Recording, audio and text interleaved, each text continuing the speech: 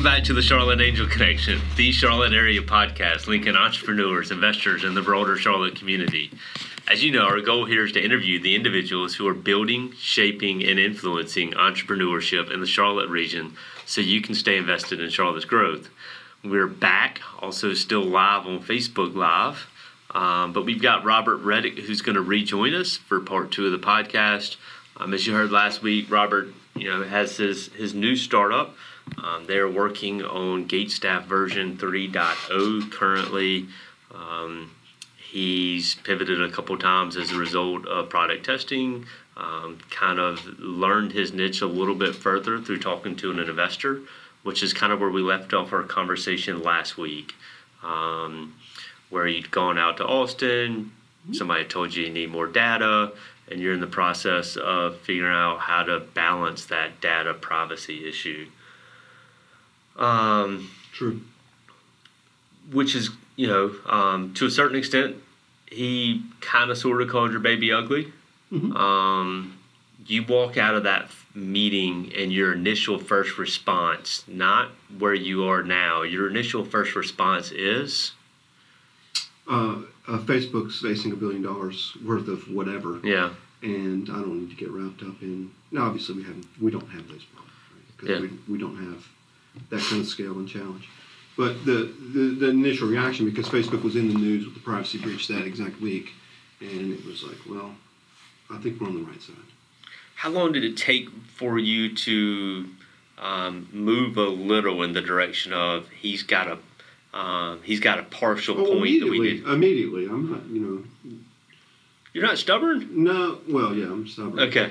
Hang on, Mom's on. Yeah, I'm stubborn, but we've always known we needed more data. Yeah. No one showed us a mirror on it, and so it was helpful. There's no question about that.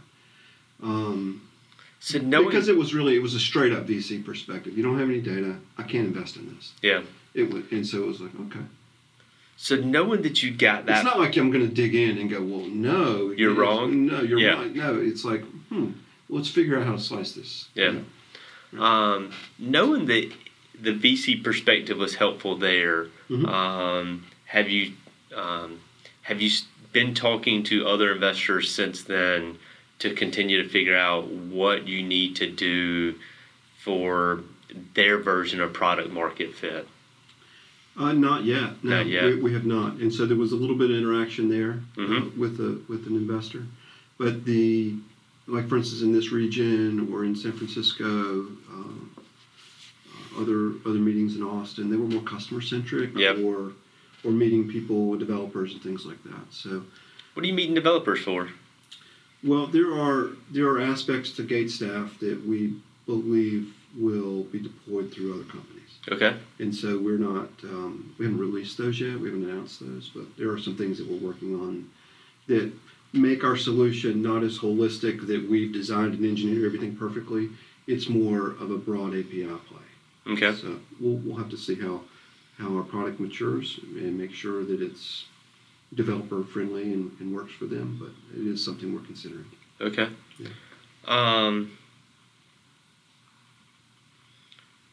When do you go down the road? We're still Facebook Live. I think we're about to lose power here. When do you expect to raise money? Well, where we're at right now is relatively organic. And so we expect to roll out, and we have people buying our product now. Okay. And so we expect people to pay for our newer product after it's gone through some alpha and beta testing. Mm-hmm. But you'll eventually will it be enough capital. To survive? It's not enough to accelerate. Yes. And so there's the challenge. Yeah. The challenge is that as we get the more innovative aspects of our product to market, it becomes easier, to steal or to copy. Yeah. And so we can get ahead of that to some degree. Yeah. Because we have strong customer relationships and understand that community. We can sort of work the back channel, you might say. But when it comes to the broader market, yeah, we've got to effectively we need to be a few features ahead. Yeah. And we need to get those financed because just working with one developer. I mean, I got developers doing 3 jobs right now. Yeah. It's common in startups for that kind of stuff to happen, but it gets old, and it doesn't, and it's not sustainable. Is really the biggest deal. But you and I've talked about it. I mean, you raised money a year and a half ago. It's extraordinarily dilutive. You raise money. You raise money further down the line where you've got a product fit and everything else, and it's less dilutive. But there's that balance from we don't want to be diluted at such a high cost to, damn it, we need some capital around here so we can continue to eat ramen noodles. How does that balance? I mean, how do you feel? And I know every entrepreneur is different. So, I mean, how are you feeling through that process right now? Are you scaling in the first quarter, or it's just so hard to know right now? I think the culture of our company is a product company. And so we are going to be product centric. We're going to build that product. We're going to envision and build that product. We're going to look forward at where we think it's necessary, and we're going to build it. And so the construct with myself and Ryan, our lead developer, we're able to go out there, look forward. This is where we need to be. Look further. Okay, this is going to align with that. Come back to today. Build that thing. Move it forward. We're going to continue to do that. And so we're going to do that without investor money. We're going to do that with investor money. We're going to do that if we're unsuccessful. We're going to do that if we're successful. And so I believe if we maintain that perspective on being a product company and not just shifting to whatever everybody's telling us, that's an important aspect. And so there's that element. Now, going back to when do we get the money, or when do we try to raise money, or when do we have those conversations? Well, frankly, if we have a product in the marketplace and people are buying it, then those are a lot simpler conversations to have. Yeah. Right. And because right now the revenue we can show is not, it's not conducive to an investor. Yeah. It's enough to sustain. It's enough to keep us going. And you pay the hosting bill and all this kind of stuff, but it's not the kind of numbers that they're going to look at for an investment. So some of it is that but I mean, frankly, I think that we just try to build cool products, and maybe that's not a sustainable formula, but it's certainly a good start. You mentioned company culture. For such a small little group. There's what culture, right? There's 3 of you. Yeah. Why do you start talking and look back, I guess, 17 years with NTV. Did you think company culture at that point in time, or have you matured as a... No, culture back then was Culture Club. Yeah. Did they just play? They just played here, right? Yeah. Right. Yeah, so nobody was talking about corporate culture back then, and I'm not talking about it today because it's in the news or any of that kind of stuff. It's simply a way to think about how we want to run the company and what our values are. And we value innovation and building good product and being ahead of the cycle, because we've proven that we can be ahead of the cycle. We just simply need to get to a good customer base, marketing base, to be able to really evolve the company and evolve our efforts. How do you stay ahead of the market without getting so far ahead that the market won't accept it? So Sam and I were talking about this when you took a break a few minutes ago. Yeah. We were talking about how a wide view of business and markets is very helpful. And so let's reel this off. IBM and Apple trained me in '84 to sell computers. I was involved in sales. I was involved in education, working with the UNC Charlotte on computer rollouts. I worked in law firms, stock brokerage, accounting firms.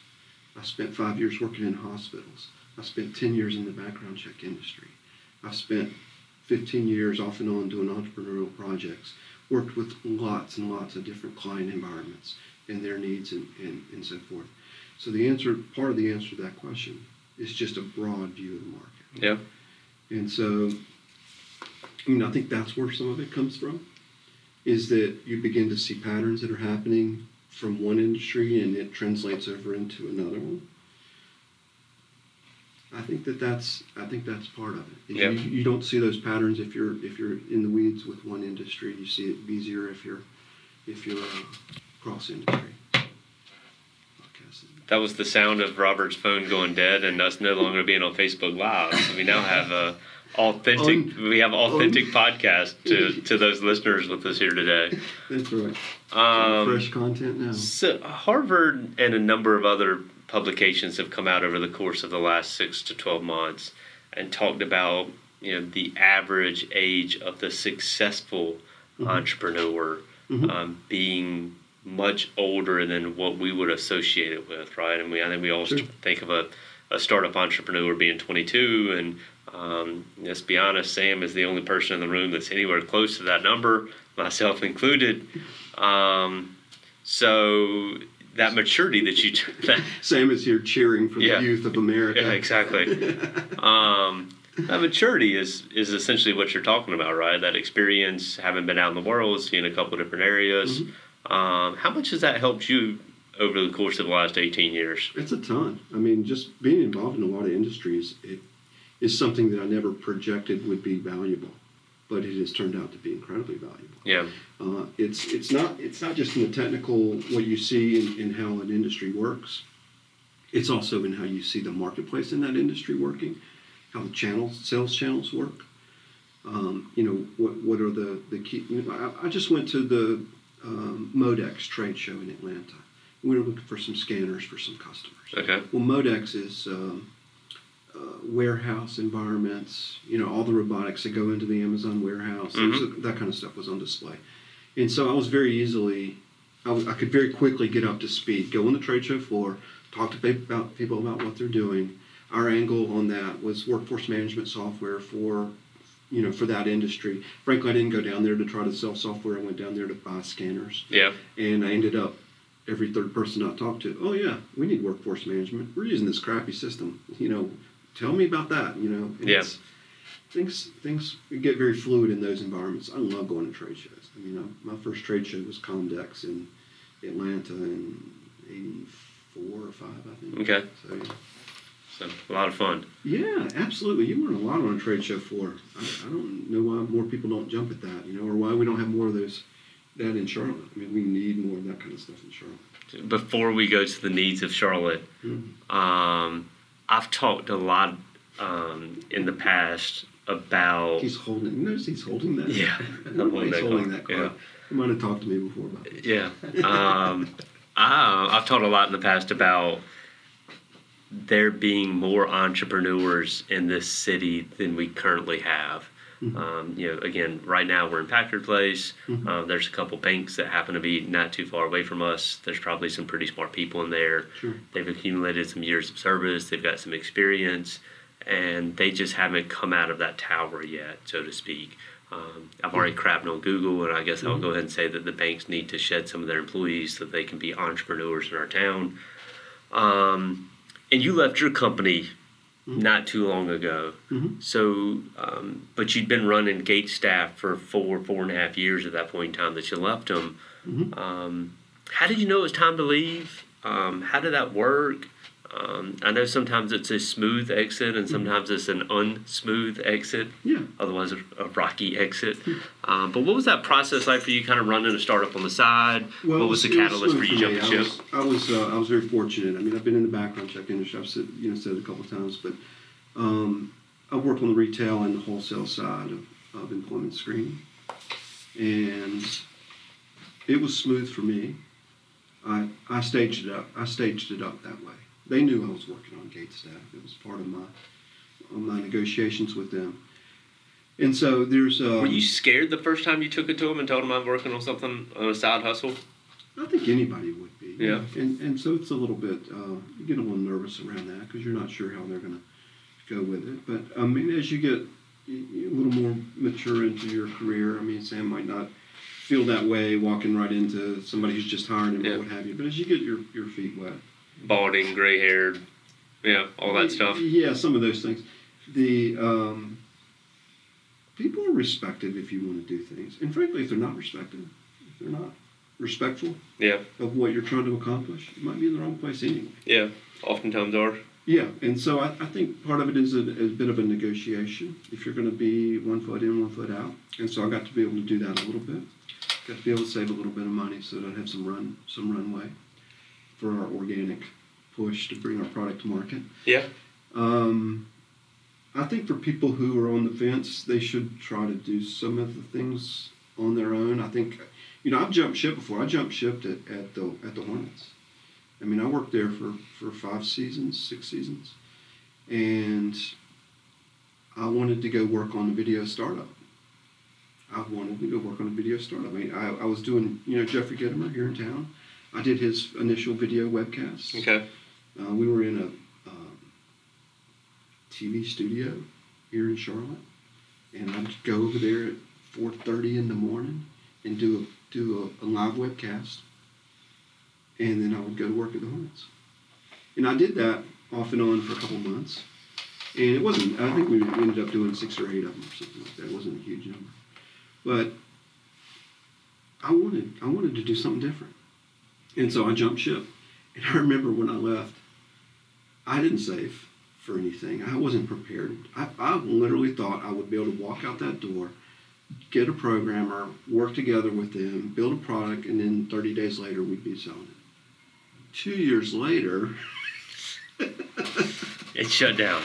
And we had to shut it down. Yeah. We ended up selling pieces of it, and so it was somewhat of a recovery. But do you regret? I mean, do you regret jumping ship from a great paying organization like the Hornets, soon did become right? Pelicans? I was making the most money I'd ever made. I was having a great time. I was in the newspaper with the best job in Charlotte. Yeah. I mean, it was pretty interesting. But you left situation. that behind and went and started a company that failed. Mm-hmm. Yeah. I mean, you got to regret that. No, I don't. Because if I hadn't done that, then I wouldn't have the foundation to continue and to do more things. So it's risk reward, like so many things in life. If you're risk averse, then it might not be the thing for you. If you're entrepreneurial in nature, or frankly, if you just want something different in the world than what you see and you think you can get it done, you should try to create the framework that allows you to do it. It's one of those, you only get one spin here at this. Yeah.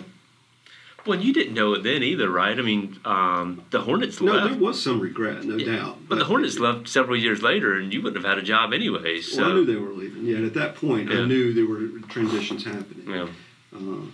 George had sold part of the team. And there was some negotiations around that. We didn't know where they were going. We just knew they were going. Security is never what it seems, though, right? It isn't. So, especially in the job market when you're working someplace else. No, exactly. You want to build up a wide repertoire of skills and capabilities, and frankly, network and contacts. That's the thing. Going to the trade shows and being in so many industries is part of what Sam and I were talking about a little bit. Was you just meet so many people. Yeah. I've been going through my business cards to try to figure out who to contact. About our rollouts this year. What's a business card? I'm just kidding. It's this thing with the QR code in the back of it. So, fair enough. And I've got thousands. Yeah. Thousands of business cards over time that I've collected. And what good are they, right? I've got business cards that don't have email addresses on them because they're so old. Yeah, that's funny.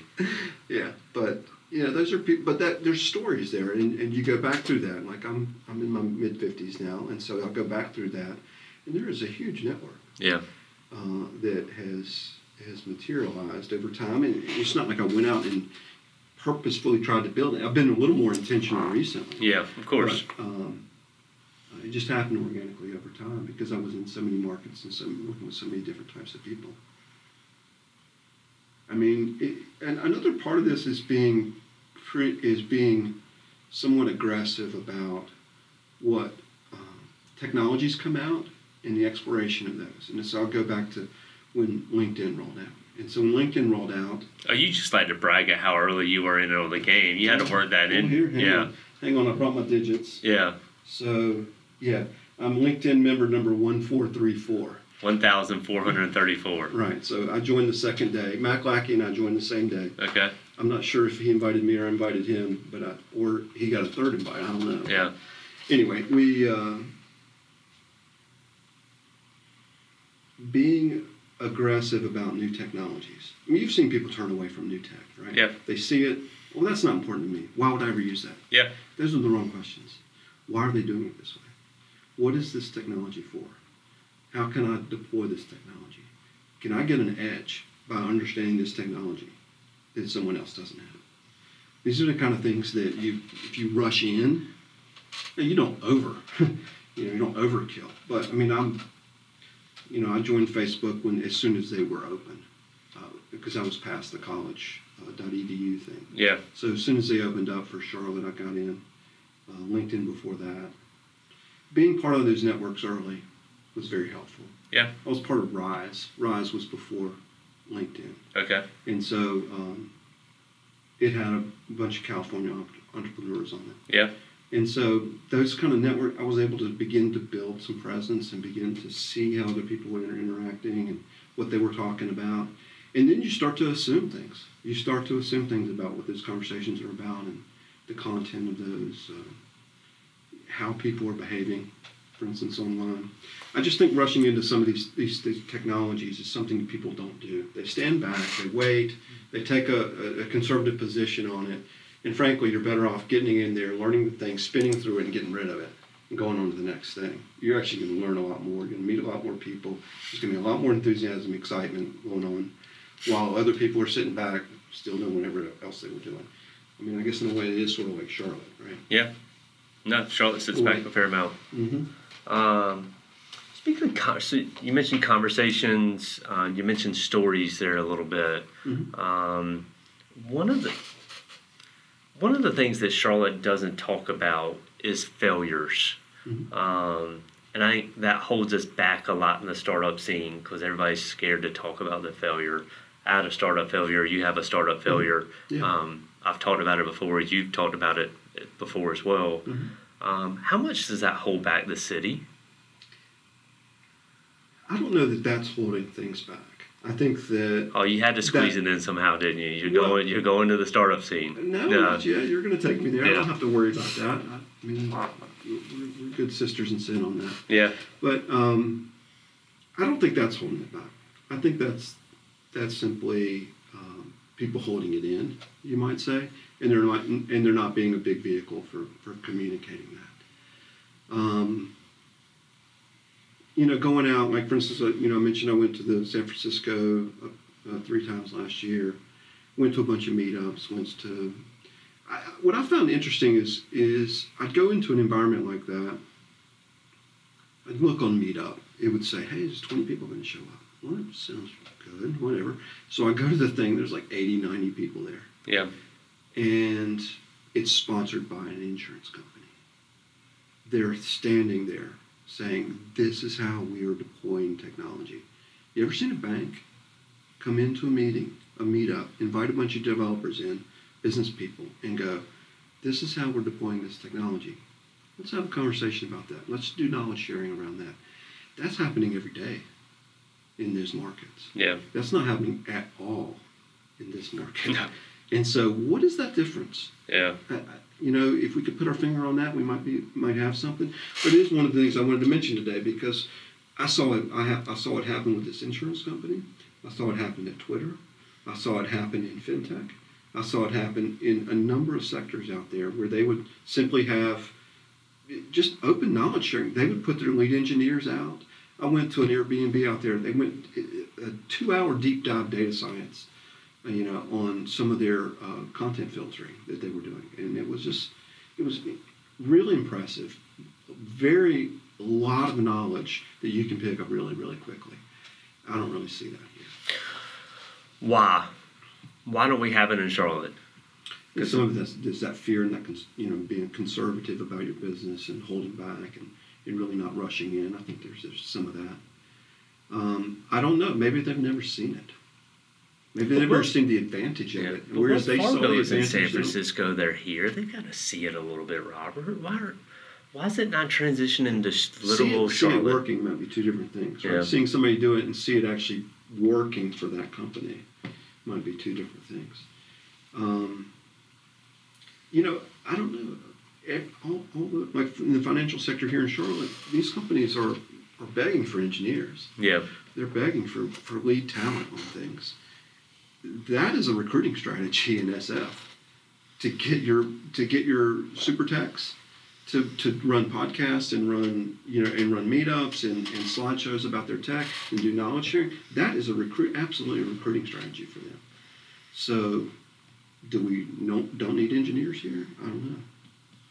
But I think a case can be made. We need I think we need more engineers. Yeah. Yeah.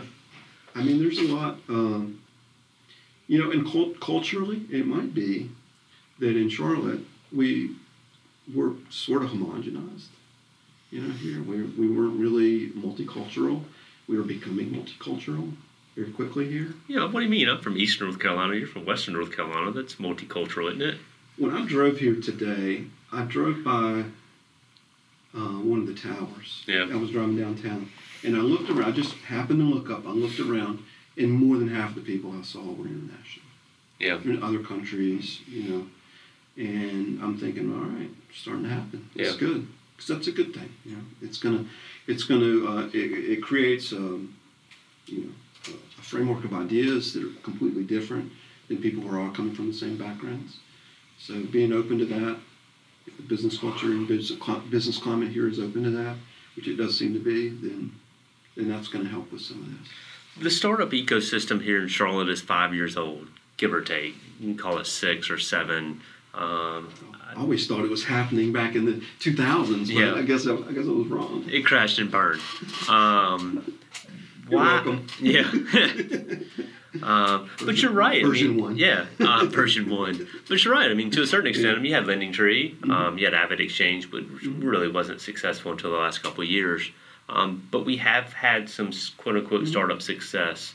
But it never, it certainly didn't develop into a big entity from 1998 to 2013. So only since 2013 it seems like it's gained traction, but it still doesn't seem like it's gained the traction that it deserves for the size city we are, the footprint that we have technologically, market size, and things like. You're absolutely right. What I mean, so you've been part of it now for a couple days. You have a viewpoint. What's holding the city back from being a better entrepreneurship hub in your view? And we've got 15 seconds. I think I'm just kidding. I think what we talked about with respect to corporations opening their doors to more of an internal-external conversation, I think that's an important element. It's not really being addressed by any aspect of the startup ecosystem that I know of. I believe that people are trying to put together innovative events, and they're trying to do things to help entrepreneurs and investors both. Putting advisors together, for instance. I do think that the corporations that have, for instance, in the financial sector, if they would begin to put some of this talent in the room, then they would actually see a shift in conversation. Now, whether that walks its way into the entrepreneur side, or is it just a recruiting element for them? That's sort of a toss-up at this point. Well, if they did it, I mean, you'd always think it would do both, right? I would think. Yeah. I would think. I mean, they got to write algorithms too. Yeah. They're data hungry too. There's a lot of smart people in this town. There's a huge group of people up at Davidson College that are working in data science. Yeah. And they've got meetups going on up there, and they're putting together. They're coming out every week or two with, okay, let's try this, let's try that. And that's just a bunch of kids, respectfully, just showing up in a room together, pounding on data science. Yeah. So I would think that the banks would want that. Or I would think, another thing that I would think that the financial sector in Charlotte would want is product innovation, not just data science and how, not just engineers for engineers' sake. Yeah. They actually, I would think that they would want fintech and regtech to be internalized or be closer to their mainstream planning. So, I mean, if you think about what's going on in their sector with the regtech side, right? They're trying to deploy data to keep down the fines, right, and to manage fraud and to remain compliant. Yeah. And to be compliant. Well, there's that whole aspect. Then there's the whole alt data thing and how that's being used in insurance and credit scoring. And what is alt data? It's whatever data you can assemble that you can produce lineage on. If you can say data is from here and that does make sense, you got a box of data you can use to produce a value that you couldn't produce before. Yeah. Well, they should be pounding on that. I mean, if I'm in the fin sector here, I'm like laboratory. It's the cheapest thing you can do to grow your business. Yeah. So I think some of it's coming from the corporate side. They really, if they would step up in a little more a public way, you'd see bigger meetups. They'd be sponsored in a way. There'd be a little bit more skin in the game. Yeah. You might say. So there's that. So your question is about how, what kind of things might help grow the ecosystem. Yeah. Well, that's one thing. I've got other ideas around this. Do you want me to talk about that? Give us one more. What are we missing out on? For me, the biggest one is that we don't really invite entrepreneurs to demo their products. Yeah. And that's really the biggest thing. I think all these startup rooms in this city, they should have a table in the back. Yeah, you want to show your product? Go ahead. It doesn't matter what the theme of the business of the meeting is. Frankly, it doesn't matter. I mean, if it's entrepreneur-focused, investor-focused, entrepreneurs' needs are about money, but they're also about customers and traction and how to communicate their product. A lot of times, for building things, they have no idea how to even communicate it. Yeah. And so they have to learn to do that. Or a different perspective that might cause them to shift direction a little bit, right? Yeah, some things like that. I mean, the idea is to get out and get a lot of feedback and do it very, very quickly. Yeah. And to me, the easiest way to do that is demos. Yeah. And so this concept came to me back in the 2000s when Jim Roberts was running around Charlotte with startup firstround.org. Yeah. And he was trying to build the startup ecosystem here. And he was sort of got the arrows in the back guy, in this community. And he's moved on to some other communities in North Carolina and tried really hard to work in startup culture. Frankly, built a career out of that, but it's been a hard slog. Yeah. But here in Charlotte, what came to me was that he had events, and there were a couple other events around Charlotte in the 2000s around entrepreneurship. And I would I'd go to the events, and the only real thing interesting happening was when someone would bring a demo. Yeah. When someone would bring a phone, and at the time, like WAP phones were really early. And I remember seeing a guy show a WAP application, and I was like, man, you're like, you're the thing here. Yeah. You're like this room of 40, 50 people. You're the only person who brought an app, and everybody wants to talk to you. Yeah.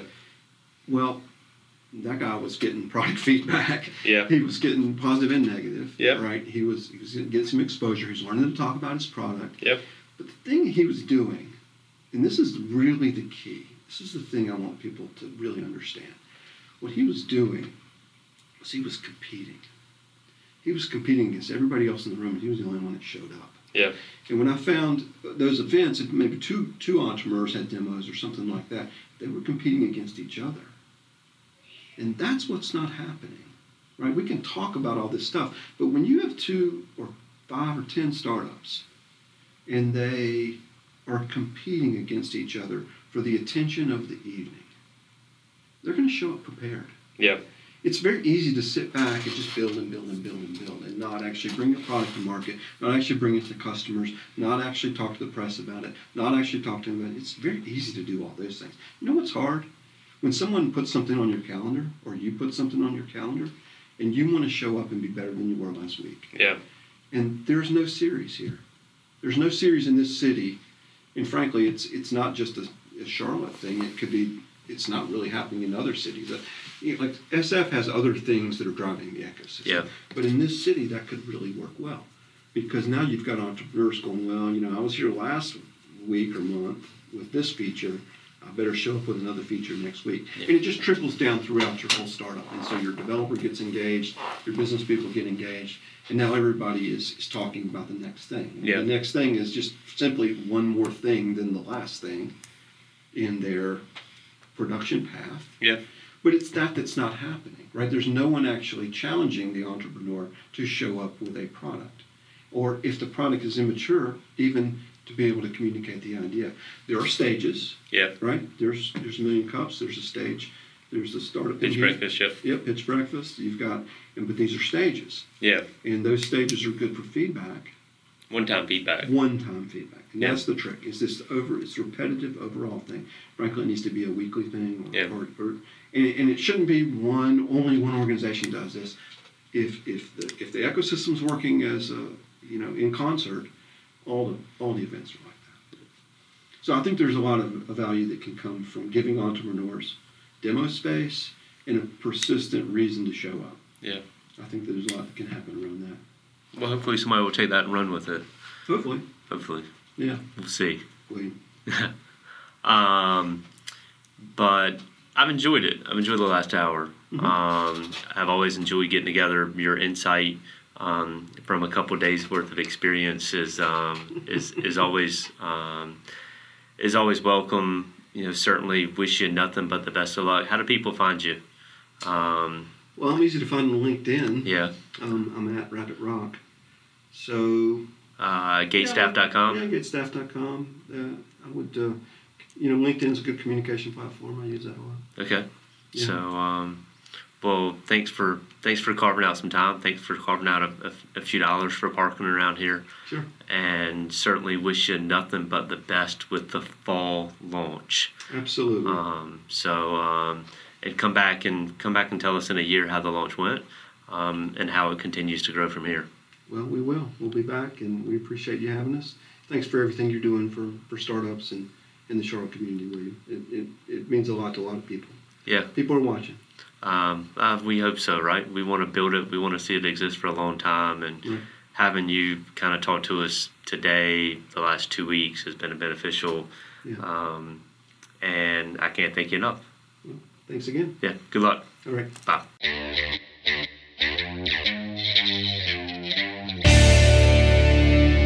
William Bissett is an investment advisor representative with Seacrest Blakey & Associates, a registered investment advisor. Opinions expressed on this program do not necessarily reflect those of Seacrest Blakey & Associates. The topics discussed and opinions given are not intended to address the specific needs of any listener. Seacrest Blakey & Associates does not offer legal or tax advice. Listeners are encouraged to discuss their financial needs with the appropriate professional regarding your individual circumstance. Investments described herein may be speculative and may involve a substantial risk of loss. Interests may be offered only to persons who qualify as accredited investors under the Securities Act and a qualified purchaser as defined in Section 2A, Paragraph 51, Line A, under the Company Act, or an eligible employee of the management company. There generally is no public market for the interests. Prospective investors should particularly note that many factors affect performance, including changes in market conditions and interest rates, and other economic, political, or financial developments. Past performance is not and should not be construed as indicative of future results.